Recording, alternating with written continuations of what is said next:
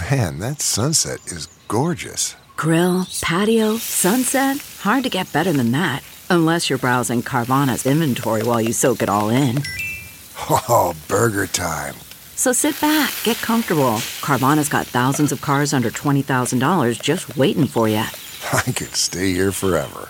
Carvana, where car buying meets comfort meets convenience. Download the app or visit Carvana.com today. What makes a life a good one? Is it the adventure you have? Or the friends you find along the way? Maybe it's pursuing your passion while striving to protect, defend, and save what you believe in every single day.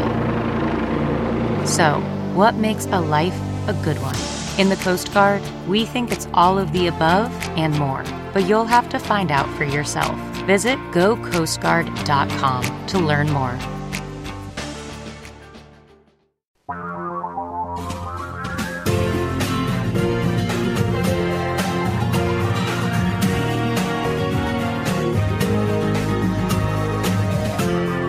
This is the Thom Hartmann Program. Greetings, my friends, patriots, lovers of democracy, truth, and justice, believers in peace, freedom, and the American way. Liz Holtzman is on the line. Elizabeth Holtzman is the former U.S. Congresswoman. She represented the 16th District of New York. She's the author of several books, most recently, The Case for Impeaching Trump from skyhorsepublishing.com. Congresswoman Holtzman, welcome to the program. Thanks so much, Tom. It's great to be with you and your listeners. You were a member of Congress during the Nixon impeachment hearings. I was part of the House Judiciary Committee that voted articles of impeachment, and I'm proud to say that I voted for the articles of impeachment against Richard Nixon.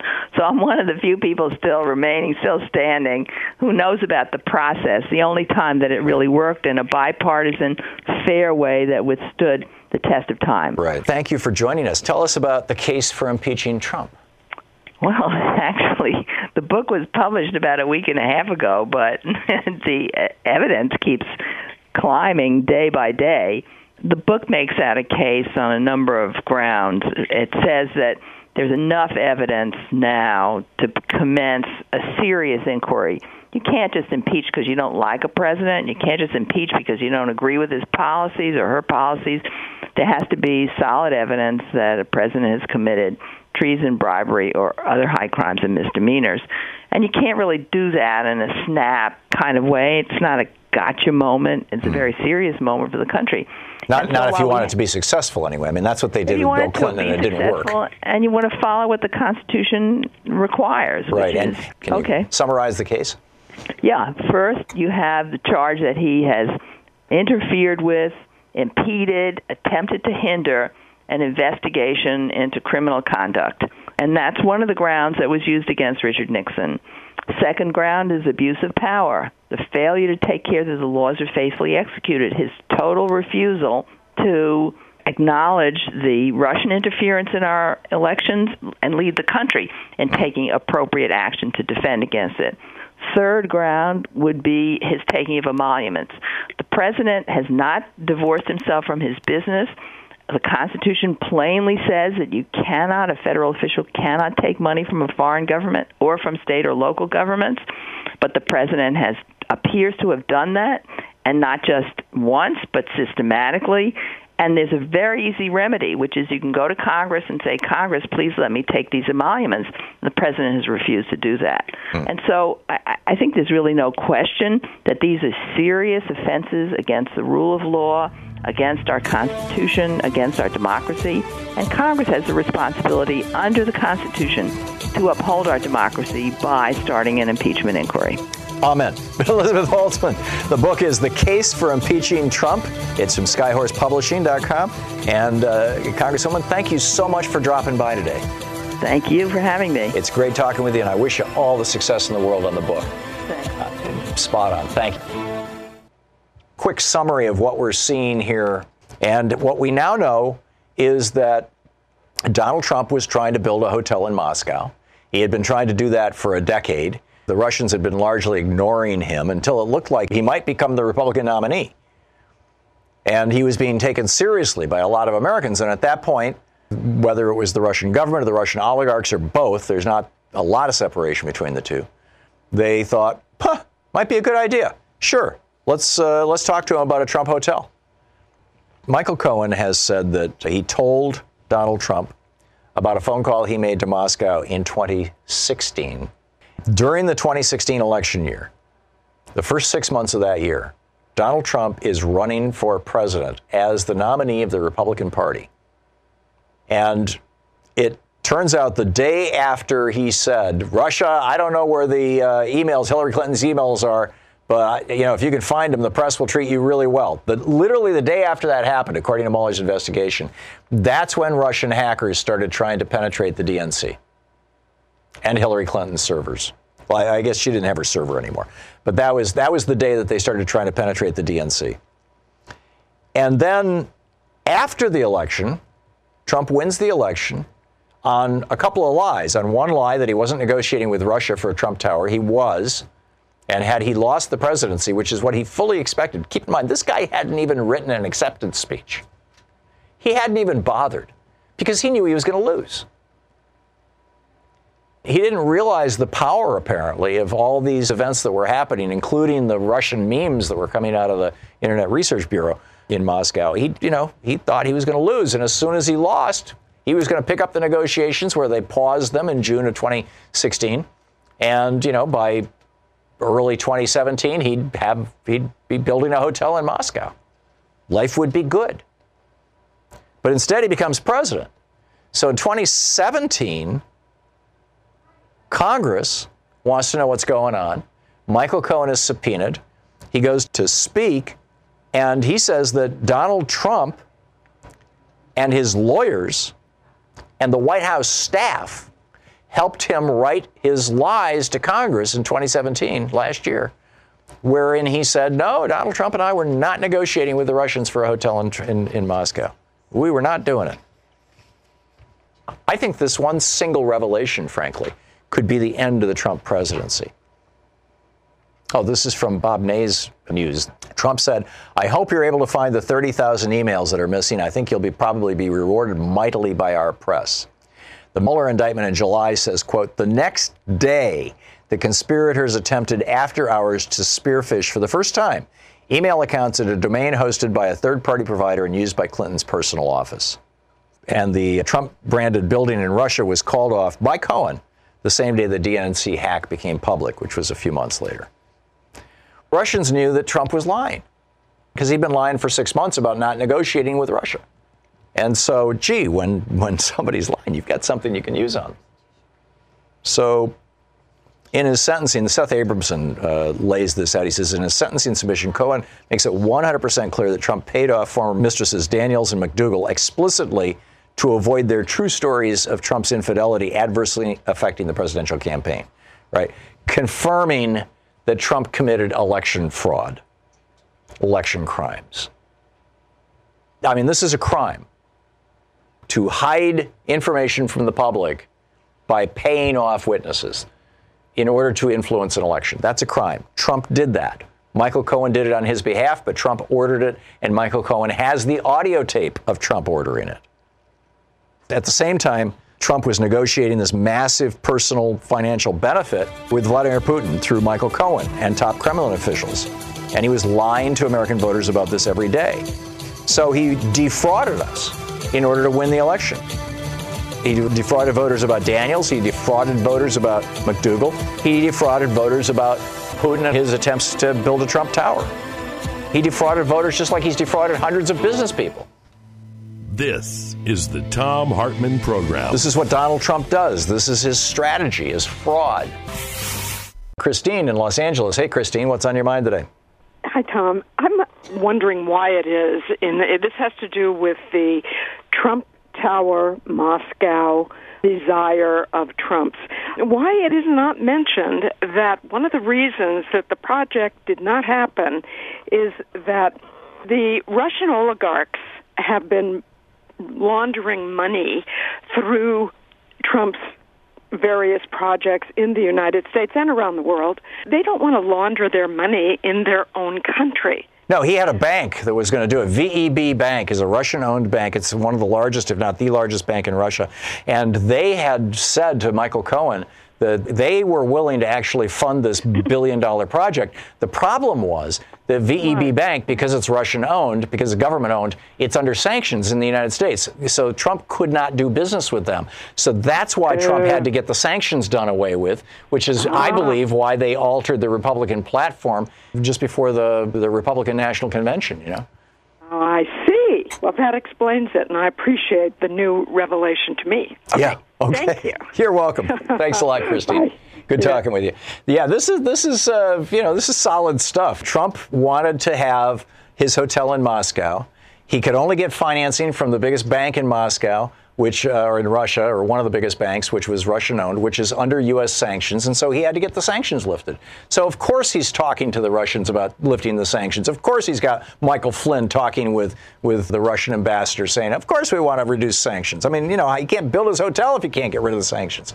And at the same time, he's lying to the American people about this because he fully believes that he's going to lose the White House anyway, and so it doesn't matter. His lies will never be exposed. Jill in Duluth, Minnesota. Hey, Jill, what's up? Hi, Tom. This is really exciting. I want to talk about how we can possibly attach Trump to actual charges that are criminal rather than just civil through impeachment. Sure. So my idea is to look at the charges of the high treason and sedition in particular, where all he has to do is advocate or have some advocacy towards violence or inciting an insurrection and losing trust of the American government and its people. Now, that's a high crime of treason that it goes over the fine line of free speech because as a president, he has a different obligation of PR and his messages rather than just a regular citizen. Jill, are you suggesting that basically by inciting the right, by his racist rhetoric and, you know, good people there too among the Nazis and not calling out the right when they're violent or threatening or bullying or whatever and role modeling for them, you know, yeah, beat him up, I'll pay your legal fees and all this kind of stuff, that by doing this as president now and arguably even as a presidential candidate, that Donald Trump has fed lawlessness, that he's provoked lawlessness, and therefore he's guilty of it? Yes, there was a Smith Act that was enacted back in the day, and the World War with the Nazis tried to do that, and they tried to shut it down. Wow. Huh. But there is still a law of sedition on the books, and he has violated that. Sedition. Not only would he be charged, but if he went to prison up to 20 years, everybody in his whole candidate and all of his supporters would have to go too. Whoa. That's going to be a big lift. Jill, thanks for the call and thanks for watching Free Speech.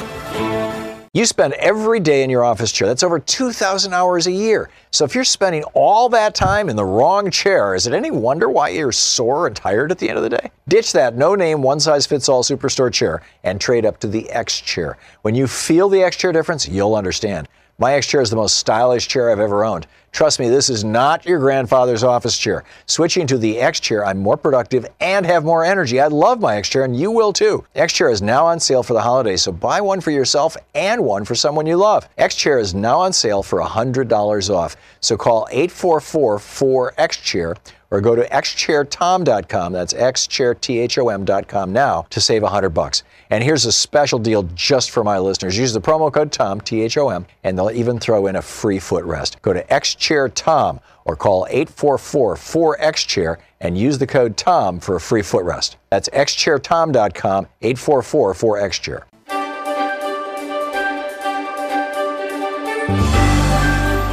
Today we're reading from a book by Elizabeth Holtzman, one of the former U.S. Congresswomen who sat on the committee that considered impeaching Richard Nixon. And this book is titled The Case for Impeaching Trump. Just came out. This is from the first chapter titled Impeachment. When Donald Trump's presidential election victory was announced in the early morning hours of November 9, 2016, like many Americans, I rubbed my eyes in disbelief and dismay. Two questions raced through my mind. What had become of America that a man so unfit, so small-minded, so mean-spirited could be elected? A man whose ethnic and racial bigotry had set the stage for his presidential run when he called Mexicans rapists and made racist birther attacks on President Barack Obama, whose vulgarity and misogyny were laid bare in the Access Hollywood tape when he bragged about forcibly grabbing women by their genitals, whose performance at presidential debates showed him not only flagrantly ill-informed, but manifestly unwilling to get informed? My second question was how much harm this man would do to America as its 45th president. I have my answer now to the latter, less than 2 years after the election. President Trump has damaged American democracy far more than I would have guessed. He has refused to protect our system of free elections from foreign interference. He has relentlessly attacked the administration of justice, in particular the investigation into a possible conspiracy with Russia regarding the 2016 presidential election, putting himself above the rule of law. He has failed to separate his personal business from the country's, flouting the Constitution's requirements. And he has violated the constitutional rights of the people in separating children from parents at the southwest border without due process of law. And to cover up these misdeeds, he has systematically lied to and assailed the press. These are great and dangerous offenses that the framers of our Constitution wanted to counteract and thwart. They provided a powerful remedy: impeachment. Many tremble at the word, fearing how President Trump's supporters will react to an impeachment inquiry, worrying that it will only further polarize an already deeply divided nation, or that there will not be enough votes in the Senate to convict him if the House of Representatives votes to impeach. Just calling for an inquiry will be viewed as a Democratic Party attack on the head of another party, a kind of coup d'etat. It's easy to find reasons to be anxious, but I'm not afraid. As a junior congresswoman, the youngest ever elected at that time, I served on the House Judiciary Committee that voted to impeach President Richard Nixon for the high crimes and misdemeanors he committed in connection with the Watergate cover-up and other matters. Through a thorough, fair, and above all bipartisan, the committee acted on solid evidence presented in televised hearings that riveted the nation, handing us the blueprint for how impeachment can be successfully pursued today. In our 225 years of constitutional democracy, the Nixon impeachment process has been proven to be the only presidential effort that worked. Though Nixon resigned, the only president ever to do so, 2 weeks after the committee's impeachment vote, he did so to avoid the certainty of being impeached and removed from office. We became a better nation for having held the president accountable. All of which raises two further questions. Should we be considering the impeachment of President Donald J. Trump? Will we again become a better nation by pursuing that option? To answer, we need to set aside President Trump's unremitting attacks on the environment, on our close allies, on the Affordable Care Act, and any disagreements we have over policy, as well as any personal animus, and simply ascertain whether he has engaged in the kind of egregious conduct that would meet the constitutional standards for impeachment and removal from office. This means we have to focus sharply on his potentially impeachable offenses. In doing so, we will find it useful to compare them, when possible, to similar offenses by President Nixon, found to be impeachable by the House Judiciary Committee in 1974. Here's a list of some of President Trump's potentially impeachable offenses developed as of this writing: a possible interference with or obstruction of the administration of justice and an abuse of power. On May 9, 2017, Trump fired FBI Director James Comey, who is investigating both his national security advisor, Michael Flynn, and Russia's connections to the Trump campaign in connection with influencing the 2016 presidential election. 2 days later, President Trump admitted to NBC's Lester Holt that Comey's firing had to do with that, quote, Russia thing. In other words, President Trump acknowledged that he was trying to shut down the FBI investigation into his own possible conspiracy with Russia. Flynn has since pleaded guilty to lying to the FBI. The Comey firing uncannily echoes Nixon's firing of the special Watergate prosecutor for seeking highly damaging information about that president, a brazen defiance of the rule of law that triggered the start of impeachment proceedings against Nixon. A second possible interference with or obstruction of the administration of justice and an abuse of power. President Trump has persistently and publicly attacked those heading the Russia investigation, including Special Counsel Robert S. Mueller III and Deputy Attorney General Rod Rosenstein, and has repeatedly condemned Attorney General Jeff Sessions for recusing himself, suggesting that he wants to fire any and all of them in order to get control of the Russian investigation. He actually did give an order to fire Mueller. The Case for Impeaching Trump by Elizabeth Holtzman.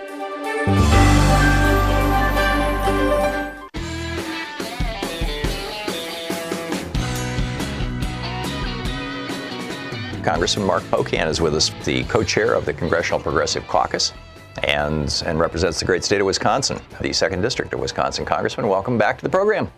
Hey, Tom. Thanks for having me. It is always a pleasure to have you here with us. What the heck is going on in Michigan and Wisconsin right now? This looks nuts. Yeah, it's very third world dictatorship. In Wisconsin and Michigan, Democrats won the governorship. Republicans have greatly gerrymandered legislatures in both states, so they're deciding to try to take away powers from the incoming governor and, at least in Wisconsin, the incoming attorney general's office as they're going into the new swearing in January. So they're trying to usurp the voters' decisions on November 6th and during the holiday season steal from the people and give to the Republican lawmakers. And they passed a bunch of provisions that took away the governor's powers, took away the attorney general's, made it harder to do early voting, and a whole bunch of other things. Literally late Friday, the text came out. They had a public hearing on Monday in Wisconsin. This is great.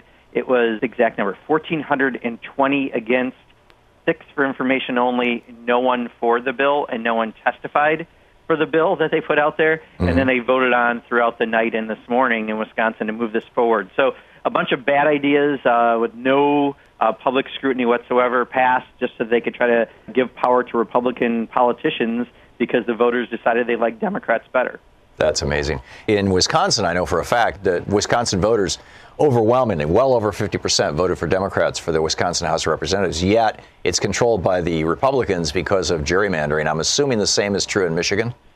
Yeah, same is true in Michigan. Wisconsin numbers, I know, 53 to 54% of the people voted for Democrats for the state assembly, for example, and we only got 36% of the seats. So there is a case at the Supreme Court right now.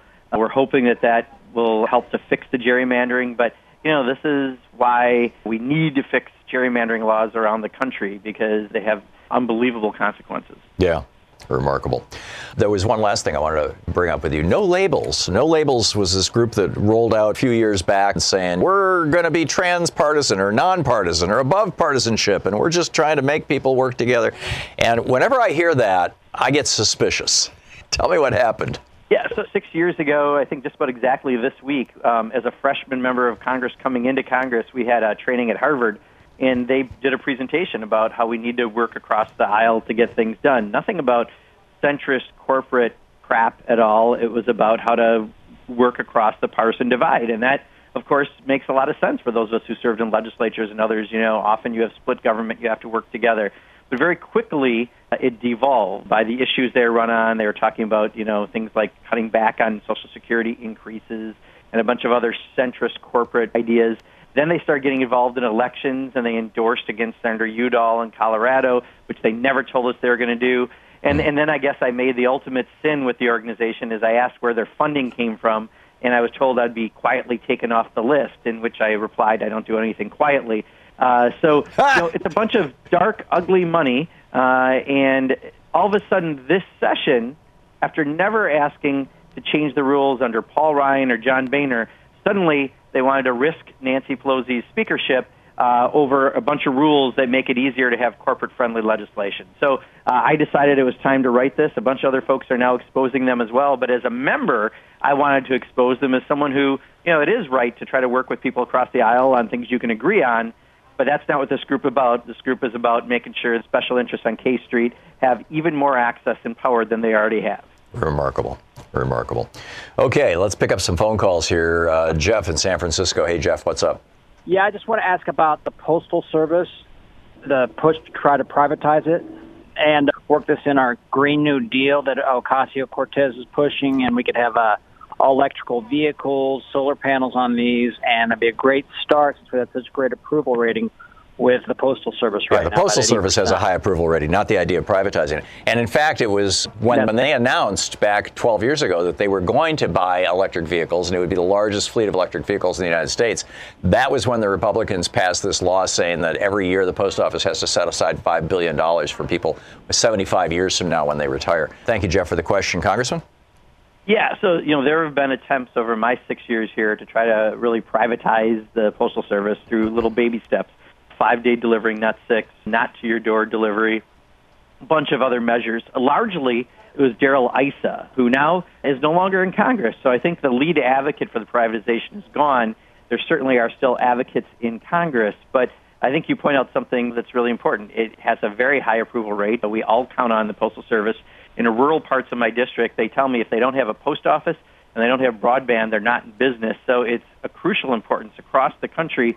And I think now that we're in charge, I'm not worried about any efforts to privatize it. In fact, now maybe we can fix this pre-funding of their benefits 75 years into the future.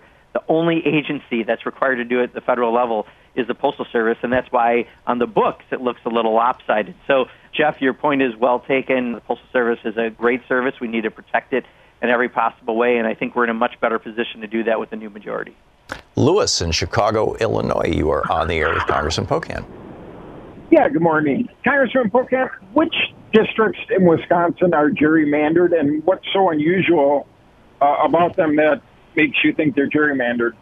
Yeah, I think the two best examples I can give 2 years ago, because I don't have the stat yet for this year on this one, 100,000 more people voted for Democrats for Congress in Wisconsin than Republicans, but Republicans got 5 of the 8 seats. State legislatively this session, 53 or 54% of the people voted for Democrats on the ballot for the state assembly, and yet they only got 36% of the seats. So clearly the districts are askew when you have that kind of an off from the amount of people voting for a certain party and the number of seats they're getting. And we just know it from the last process. We saw how they drew the maps, and they're not like normal maps. They're done in very odd and strange ways to maintain power for the Republicans. And quite honestly, in other states we have Democrats doing this, but far more states we've seen the Republicans do this. Yeah, it's bizarre. It's like, the Yankees play the Braves, and the score is 12-10 to the Yankees, but the Braves officially won. It's weird. It doesn't make sense. Yeah. Every 10 years we redraw lines, right? So you're going to have a period where it's not as relevant. We still have talked about it, but, it's coming up again. Now that we've elected a Democratic governor during his 4-year term, we'll be doing redistricting, which is part of why they're responding, because they're not going to be able to fix the lines in the same way. But, honestly, Eric Holder and Barack Obama have been very outspoken and nationally trying to do a lot around this with Democrats around the country. It's just the timing isn't quite yet where we're redistricting. So we're talking about it. This is a great example of the abuses of it. But also the way they did this so fast, it was hard to have time to do ads. Language on a Friday, public hearing Monday, vote Tuesday. It happened very quickly. Tyrone in Laguna Beach, California. You're on the air with Congressman Pocan. Last night I was watching Lawrence O'Donnell, and Jerry Nadler announced he would introduce legislation to extend the statute of limitations on presidential crimes in order to avoid an impeachment. Do you think the American people deserve a full-blown hearing rather than having Trump just simply disappear? What do you think of that?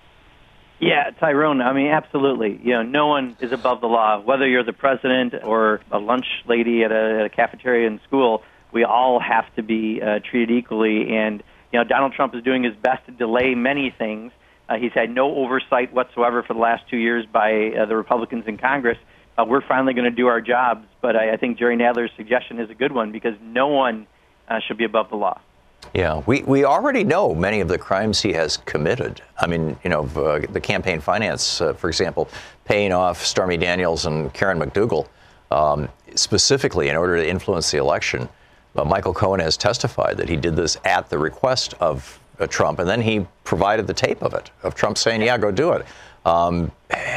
Had you done that, there's no doubt in my mind that Paul Ryan and the Republicans in Wisconsin and Scott Walker would have had you in jail the next day, sir. Yeah. No, I think oversight is one of the crucial elements. Paul Ryan did nothing for oversight with this administration. One of the many bad marks on his failed speakership, not only do we not get anything done other than a tax bill for the wealthiest donors in this country and members of Mar-a-Lago, that's it. That's all we got done, and provided no oversight. So it's finally time. We're going to do that, from taxes to illegalities to the Mueller investigation. But it's appropriate and high time we do it. Yeah. What's your sense of whether or not it's possible for a prosecutor to hold the president to account legally, or whether they have to wait until he leaves office? I realize it's never been adjudicated. Yeah, this has been an administration of firsts, right? We don't know on many fronts, but I have confidence that we will ultimately get a fair resolution as we need to. It's just it may be more work given how this president operates. Yeah, and he's operating in a very, very bizarre fashion. And Flynn indictment last night was absolutely fascinating, and what it said and what it didn't say. It was absolutely fascinating. Thom Hartmann here with you. Congressman Mark Pocan is with us. We have callers from Louisiana, Washington, California, Michigan, North Carolina, California, Nevada. Andy in Belmont, Michigan. You're on the air with Congressman Pocan. Hey, gentlemen. Hey, Congressman, since our governor has just been reelected, not reelected, since we have a new governor's trying to ram that line through underneath the straits, that line 5. He's going to put it through with a underneath the straits with a pipe to put the pipe into, because our elected governor, she decided she does not want to do that. We're going to have him pull it. I just want to know what your opinion is on that line 5, and did they ask you, the Wisconsin legislature, anything about putting that pipeline back in there underneath that pipe? It's a pipeline through the Straits of Mackinac, right? Yeah, pipeline 5. Yeah, Congressman. Yeah, Andy, I don't know much about the Michigan. I quite honestly, yesterday before I left to come to Washington, I stopped to visit my friends at the Capitol that were going to be dealing with all this. I think from what I understand is the same thing is happening in Michigan, although you guys are even doing more policy. We did more around taking away powers of the governor and attorney general. You guys are doing last-minute policy items trying to usurp the voters' will. So I'm sorry I don't have a more definite answer because I've been busy following Wisconsin the closest. Pam in Ammett, Louisiana. Am I saying that right, Pam? Yes, you are. You're on the air with Congressman Pocan. Good morning. How are you? Good, Pam. I have been following the proceedings of Robert Mueller and the I'm a member of the Need to Impeach program, but I just wanted to say I don't think we're going to need that. I think the president will be in there making deals with Robert Mueller to save his son and his son-in-law, and we won't need to impeach. I think he'll resign. We'll see, Pam. I'll tell you, I'm just glad that we've been able to preserve this very thorough review that Robert Mueller's doing. The fact that already in less than 2 years has, I think, close to 40, or maybe it's over 40 now, indictments. It's been very efficient. Don't forget, we spent 4 years on Benghazi with 0 indictments, 2 years on Hillary Clinton's emails with 0 indictments.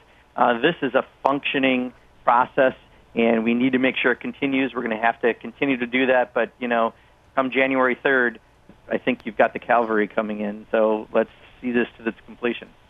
Is it Lewis or Luis in Salisbury, North Carolina? Lewis. Hey, Lewis, you're on the air with Congressman Pocan. Oh, thank you so much. And how you doing, Tom? Good. Congressman, I live here in North Carolina, and I'm sure you understand the same thing is happening, similar, I guess, what's going on in Wisconsin. Could you tell me if there's any difference in what Wisconsin doing, trying to do to their governor, like what North Carolina is trying to do to their governor, and is this a trend that Republicans are trying to do to undermine our democracy? And you also stated that there was some Democrats that was doing some kind of like gerrymandering or anything of that nature. Could you tell us who that might have been? Sure. So to that last part, just because it's fresh in mind, I think, there are some states, quite honestly, if you look at Illinois, for example, they probably have gerrymandering from a Democratic perspective.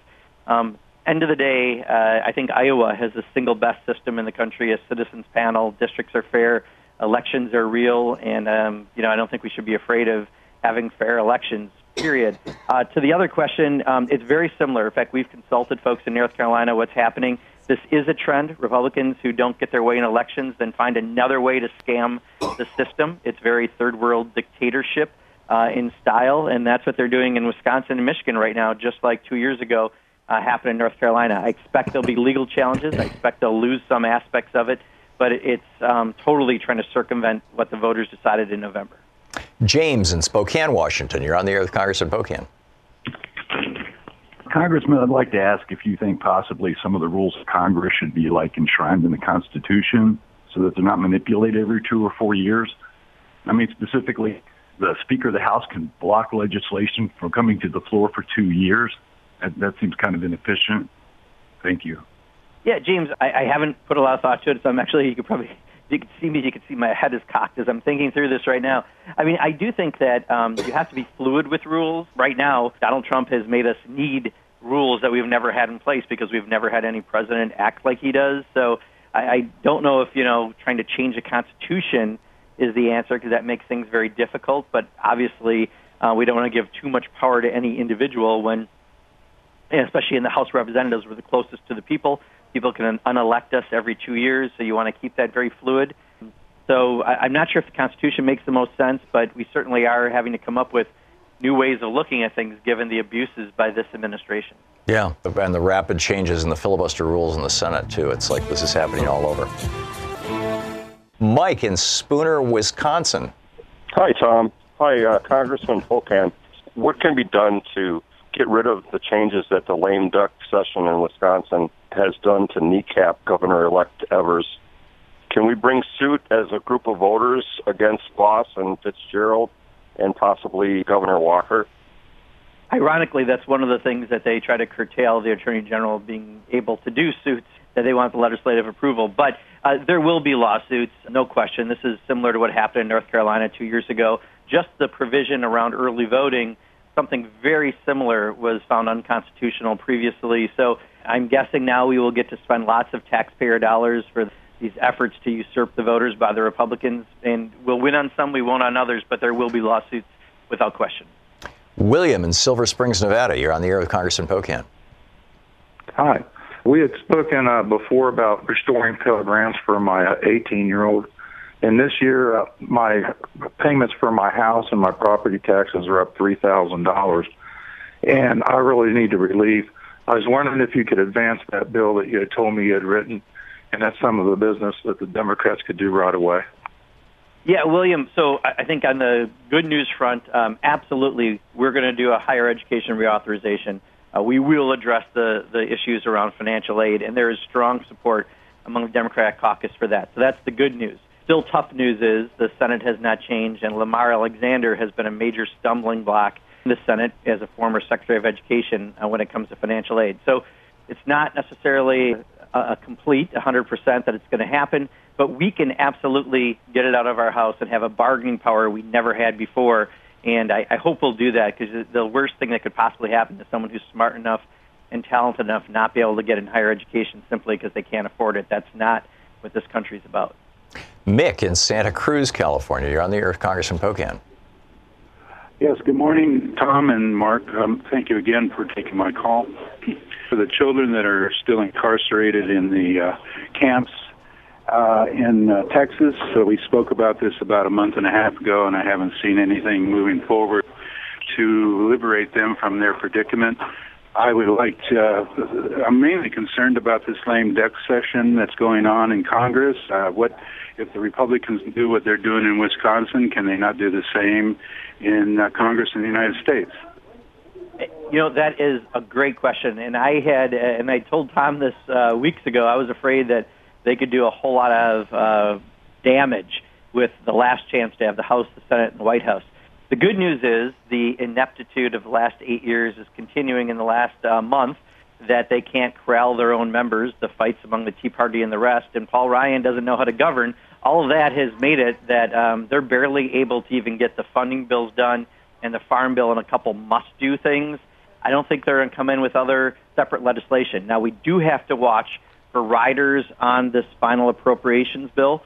We are watching that. And the good news, I think, is when we take over, absolutely we can start defunding some of the detention beds and going after that very aggressively with Democrats in control. So there is good news on the horizon. And I guess the good news right now is Republicans' ineptitude is working for us right now. And let's ride out the next few weeks and hopefully not have the same damage at the federal level. Perry in Granite Bay, California. You're on the air with Congressman Pocan. Good morning, Congressman. Not to beat a dead horse, but I wanted to talk about gerrymandering and also our voting rights. Why can't we in Congress come up with a federal law that states must follow a straight grid system? So that way we don't have all of the funky districts and all the gerrymandering going on. And why in Congress can't we do like compulsory voting to get rid of voter suppression or vote by mail so that we don't have to stand in line and can actually take our time and vote, and we can wait a month to get the results. We're adults. We can wait to get final results. What do you think about that? Yeah, so H.R. 1, the very first bill next session, will be a bill by the Democrats that has electoral, campaign finance, and ethics reform. So it's a good government package coming out, dealing with dark money, dealing with a lot of the abuses by the Trump administration ethics-wise, and dealing with voting rights. So I think you're going to see that come out of the gate as the first bill. We'll have hearings. We'll be talking about it and moving it forward. The problem is we still have a Republican Senate and White House. So we will talk about gerrymandering because that's something we have been saying is an abuse that has to be addressed. We will talk about voting rights. I'm not sure if we'll talk about vote by mail or that. It might be more around ensuring paper ballots on machines, ensuring ways to make sure people aren't dumped off a list, ensuring people have a right to vote in places where it's very difficult to vote. Those are for sures. I'm not sure about the one item that you mentioned, but that will be at the forefront of what we deal with in the next session. And right now, many of us are working to make sure the strongest possible provisions are put in that bill. Ron in Stillwater, Minnesota. You're on the air with Congressman Pocan. Hi, Tom. I just got done reading the Wisconsin Constitution, and it says that the legislature has the right to determine the job description of the Attorney General. And also, the legislature is the only one that can propose amendments to the Constitution. The people of Wisconsin can't use a referendum to do that. So just like your comments on that. Yeah, I mean, I think that's a legislative power almost anywhere as far as, what responsibilities might be to a certain type of job. The problem is they never wanted to do it until they lost the position of Attorney General, which is why we're kind of crying foul with what they're doing. They want now oversight over it.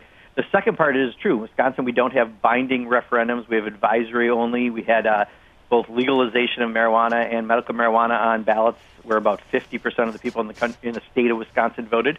Overwhelmingly, they passed, and yet you'll see no action come out of the legislature. I do think sometimes, binding referendums are tricky business. California is still paying for a very bad tax one decades ago. But I do think that, the more we can have people having a say, especially if Republican lawmakers are going to be this abusive, we need to figure out how to curtail their powers. Ken in Great Falls, Montana. You're on the air with Congressman Pocan. Yeah, thanks for taking my call. I'm concerned about climate change, what path we're taking. I've worked in the industry for so long. I think a lot of us really want a carbon tax. So I'm wondering what the path looks like now that we have some light at the end of the tunnel. Yes, my hope, let me give you a 30,000, and I'll try to get a little more specific, Ken. I mean, we now have a new Green Deal proposed, although it's in evolution of what exactly it is. I'm not sure when it's going to be in its final position yet. We have committees that want to take up real legislation around climate change that we haven't been able to for the last 8 years. So this is a good point of time for us to be talking about this and how to get to more renewables. And if we invest in, like we put solar in our home back in Wisconsin, solar and wind and other renewables are so much more efficient, and yet those are also jobs right here in the United States. Those are strong arguments to have that, and we need to have that debate, and we will have that debate very early. Specifically to a carbon tax, there has been a proposal out there to tax carbon that should try to make companies figure out ways. It's a financial incentive for them to try to figure out ways to have less carbon. I think that's a good idea. The proposal right now puts all the money back to consumers. I've always said, just if I had my magic wand, which I don't on this, I would like to see some of that money go towards research and development in renewables, because it does take a little more investment in that area to make this really expand in the way we need to. And somehow we're going to have to find funding to get that done as well. Brian in Grant, Michigan, listening on AM 1680. You're on the air with Congressman Pocan. Hi. Congressman, I think that the Democrats need to stop talking about the minimum wage and start talking about a maximum wage. I'm thinking specifically about 50 times whatever they pay their median employee, or 75 times whatever they pay their least paid employee, and make that the rallying cry instead of minimum wage, because that way the wealthy can make as much as they want as long as they bring everybody else with them. So I think a couple things. One, we can do things on multiple fronts. We should raise minimum wage because long, long overdue. We should make it easier for people to collectively bargain, to have a say in their workplace, and to bargain for their wages. But the provision you're talking about is a provision that Barbara Lee actually has a bill. Before that, it was Congressman Sabo out of Minnesota that had a link, and I believe it's 25 to 1. You can deduct wages up to 25 times your lowest paid employee. So all these excessive amounts that are paid to people, you could still pay that to a person, but you wouldn't be able to deduct it as a business expense because it would be considered unreasonable because of how low you're paying your lowest paid employee. So there have been ideas like that put forward. I haven't heard much about whether or not that'll be proposed again or put out next session, but I do think we can approach this from multiple fronts. And for me, especially as someone who comes from a union background, making sure that collective bargaining rights it's much easier to be able to organize and have a unified voice is of crucial importance if you're going to raise wages. Bill in Amherst, Mass., listening to WHMP. You're on the air with Congressman Pocan. Hi, Congressman Pocan. I'm so impressed with how quickly you can think your way through all these challenging questions. I just want to make a brief comment about the upcoming agenda for the Democrats in the Congress. There's this ongoing messaging that says, are you going to investigate or are you going to create policy? And I feel like that's a false dichotomy, that the investigation from the Republican perspective has often been, who can we punish? But I really feel like that Democrats need to have a message called, we're holding people accountable and we're encouraging people to behave and we're overlooking what they're doing and suggesting how they might do it rather than trying to figure out who to blame and who to catch. So I just think it's undermining of the larger perspective when you say, are you going to do one thing or are you going to do the other, as if there's a split that makes good sense, and I don't think there is. Thank you. Bill, I think that's a terrific point. And I've been saying, you can walk and chew gum, right? We can put policy initiatives to pass to show the direction we should be going. So we give some aspirational goals for people to see what's possible. And we can also do what Congress has not done for 2 years, which is provide meaningful oversight over this administration and the agencies that we have responsibility. When you have a committee called Oversight and Government Reform, oversight is in their name, as will judiciary, as will intelligence, as will every committee has oversight responsibilities. So we can absolutely do both, and we should, and I appreciate your point. With all the recent news about online security breaches, it's hard not to worry about where my data goes. Making an online purchase or simply accessing your email could put your private information at risk. You are being tracked online by social media sites, marketing companies, and your mobile and internet provider now that the Republicans have destroyed net neutrality. That's why I decided to take back my privacy by using ExpressVPN. ExpressVPN has easy-to-use apps that run seamlessly in the background of my computer, phone, and tablet. Turning on ExpressVPN protection only takes one click. ExpressVPN secures and anonymizes your internet browsing by encrypting your data and hiding your public IP address. Protecting yourself with ExpressVPN costs less than $7 a month. Protect your online activity today and find out how you can get 3 months free at expressvpn.com/Tom. That's expressvpn.com/THOM for 3 months free with a 1-year package. Visit expressvpn.com/Tom to learn more. Mike in Fairview, Michigan, watching on Free Speech TV. You're on the air with Congressman Pocan. Hello, Tom. Congressman, I was wondering, is there a possibility that we can explore a national holiday for a vote for everybody to have the day off? That would obviously give everybody a chance. Yeah, Mike, I think there's a lot of things we can do. A national holiday, Saturday voting, mail-in voting, which is working extremely well in places like Oregon. Early voting. I mean, why do you have to do it all in one day? There's no reason necessarily, and yet that's part of what they were fighting in Wisconsin, because in Madison, Wisconsin, the largest city in my district, we had 93% turnout for the midterm elections. Whoa! Yeah, that's why they're trying to stop it, Tom. That's part of what they're behind. But there are a lot of things you can do to make it easier to vote. And, it doesn't matter if you're a Democrat, Republican, independent, nonpartisan, bipartisan, whatever it is. You should be able, we should all agree that voting is a good thing. It's the one great equalizer we have in democracy. The one thing that Koch brothers and my brother and I have in common is that we all have one vote, and that's why it's so important to a vibrant democracy. So I think there are many provisions we can do, including the one that you suggested, and I hope that we'll do more of that innovative thinking as we move forward. Ed in Belfair, Washington. You're on the air with Congressman Pocan. Thanks for watching Free Speech. Good morning, Congressman. My question has to do with the new Congress coming in and all the young people. I've been in the union for over 32 years, and I encourage anybody when they get hired to speak up. Why is it that same old people are constantly talking on the floor of the Congress when I watch C-SPAN? Why don't the new members get an opportunity to stand up and speak more often? I don't get enough output from the new people coming in. It seems like it's constantly the same old people. The only place I see new people coming on board and getting to talk is on Tom's show, and I appreciate that. I'll take your answer off the phone. Thank you. Sure, Ed. I think the problem might be slightly different. The problem is who covers who's speaking. So when the corporate media only covers 20 people as if there's only 20 members of Congress, then you only see them. Because really there are no barriers to us getting on the floor. You may, by your seniority, not be the first person to speak on an issue, but there's almost always time to speak on the floor. And for the really new members, they're not elected yet. They're not going to have floor time until January 3rd. But I guarantee they're going to be a vocal group. It's a very vibrant, exciting group of new people that just got elected. So it's really our problem more is who gets covered. And I don't quite have the answer. Tom and I have had this discussion many times with the listeners. It is one of our trickiest parts. Yeah, it's a really difficult one. We just have 20 seconds to break, Congressman. Has there been any more discussion in your caucus about creative theatrical politics to draw the attention of the media? You're already seeing it with some of the newest members. This week at that Harvard training for freshmen, I saw a number of the more progressive members, CPC members, hold a rally outside of the training on healthcare for all. That's different, and it caught attention, and I love it. That's great. That's great. We need more of that. That is great stuff. Thomas in my hometown, Lansing, Michigan. You're on the air with Congressman Pocan. Thomas. How are you, Congressman? Student loan debt, as you know, is now a crisis. 1.5 trillion old. It's killing young people.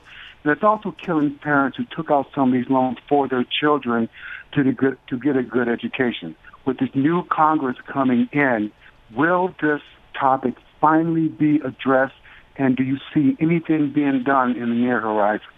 Yeah, Thomas, I think there's very good prospects. So the first bill ever introduced into Congress was when I came into Congress back in 2013 on being able to refinance student debt. People are stuck with really high interest loans. The interest rates were down quite a bit, and yet you can refinance your house or car, but not your debt. That's something that we should be able to pass, and it should be a bipartisan issue. Student debt-free college is a proposal that we have come up with through the Progressive Caucus, working with groups like Demos and other national groups.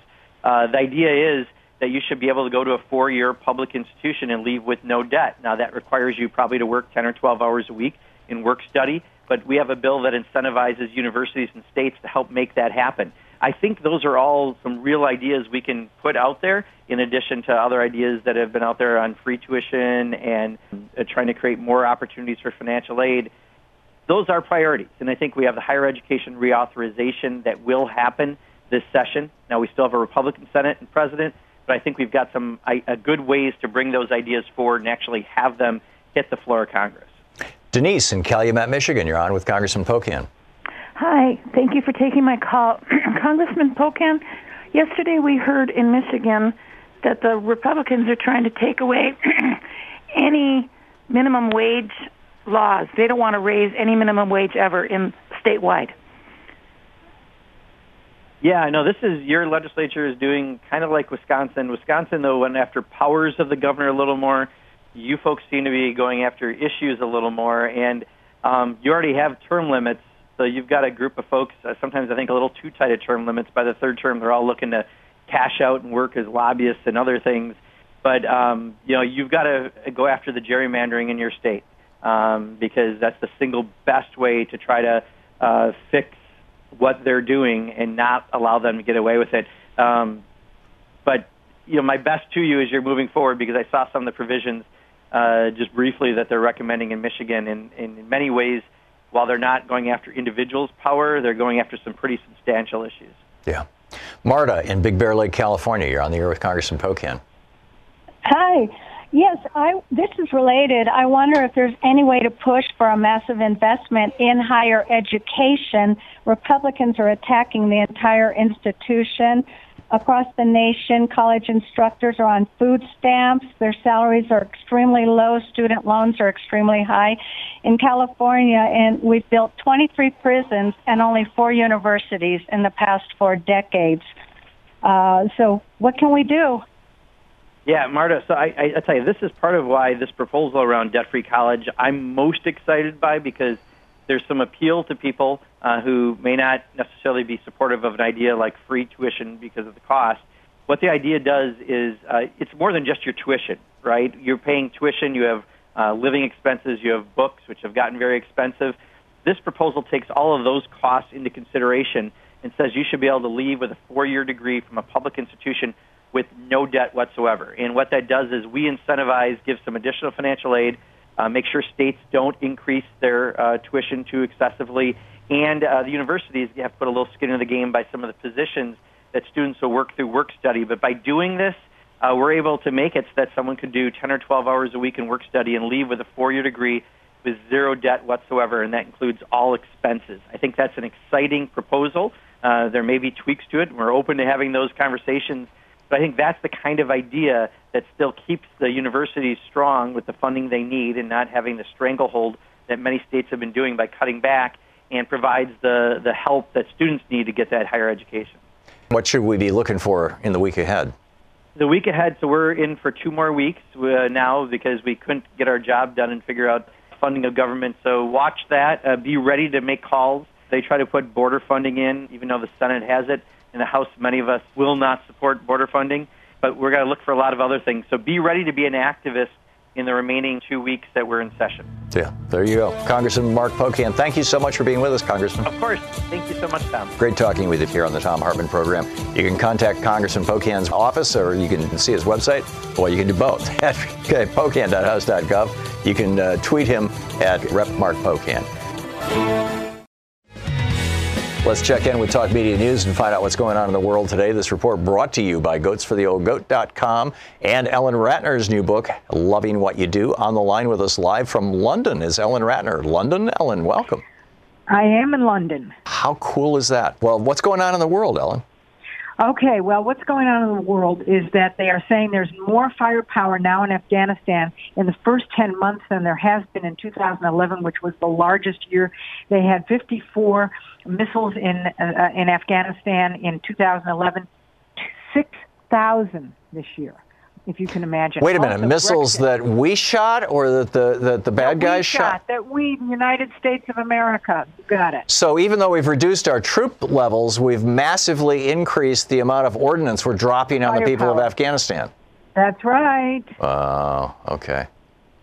Okay, right. So what else is going on? Okay, in Wisconsin, it's very interesting. The Senate now has a bill. There is a development corporation. Generally, the governor has been able to choose who would chair the development corporation. However, basically, they are not. The Wisconsin legislature wrote out something saying that the governor is not going to be allowed to pick the chair. That the legislature will, and of course, the legislature is controlled by Republicans, and the governor is a Democrat. So there you have it. Yeah.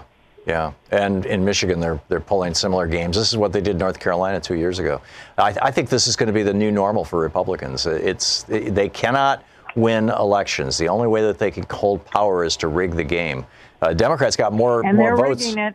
Yeah, Democrats got more votes for the state assembly in Wisconsin and for the House of Representatives in Michigan, and yet Republicans control both those bodies. I mean, this is not right. Now, also on the EPA, it looks like the Trump administration is going to try and weaken the laws on greenhouse emissions through the EPA. And the EPA, as you know, decides and makes rules about this, and it looks like the Trump administration is going to weaken it. Why am I not surprised? Yeah, more deaths from cancer, more global warming, more polluted waterways, more poisoned air, and Donald Trump and the Republicans get more campaign contributions. Of course, Yeah. because, it's interesting. I'm in London. I had lunch with somebody who is a Republican, and, she thinks that Trump is the best thing since sliced bread. Oh, my. That must have been an interesting lunch. What he's doing in terms of good. And I said, hey, look, the deficit's gone up 17%. Oh, no, it hasn't. I said, you look it up. The deficit has gone up 17%. Yeah, and so is the debt. Or not that much, but yeah, absolutely. Right. Okay, so now also Donald Trump has, as you know, originally he threatened China with the tariffs, then he took it away. Now he's threatening them again, if you can believe it. Yeah, it'll be interesting to see what this does to the markets tomorrow. They've been closed in the United States today, but I understand the European markets were down today. Right. Well, it's going to be very interesting. Of course, Donald Trump did shake hands with President Obama when he went to the service for President Bush 41. He sat with the other presidents, and so that was that. Yeah. Apparently, before he got there, before Trump showed up, all the former presidents and their wives were all chatting with each other, and everybody was smiling and talking. Trump shows up, and everybody just sits stone-faced. Quiet. That's right. It just went suddenly silent. It's so weird. Ellen Ratner, Talk Media News. Thank you, Ellen. Thank you. Thanks so much for being with us today. We'll be back tomorrow. In the meantime, don't forget democracy is not a spectator sport. It requires all of us, including you. Get out there, get active, tag, you're it. See you tomorrow. You've been listening to Thom Hartmann. For audio and video archives, visit thomhartmann.com.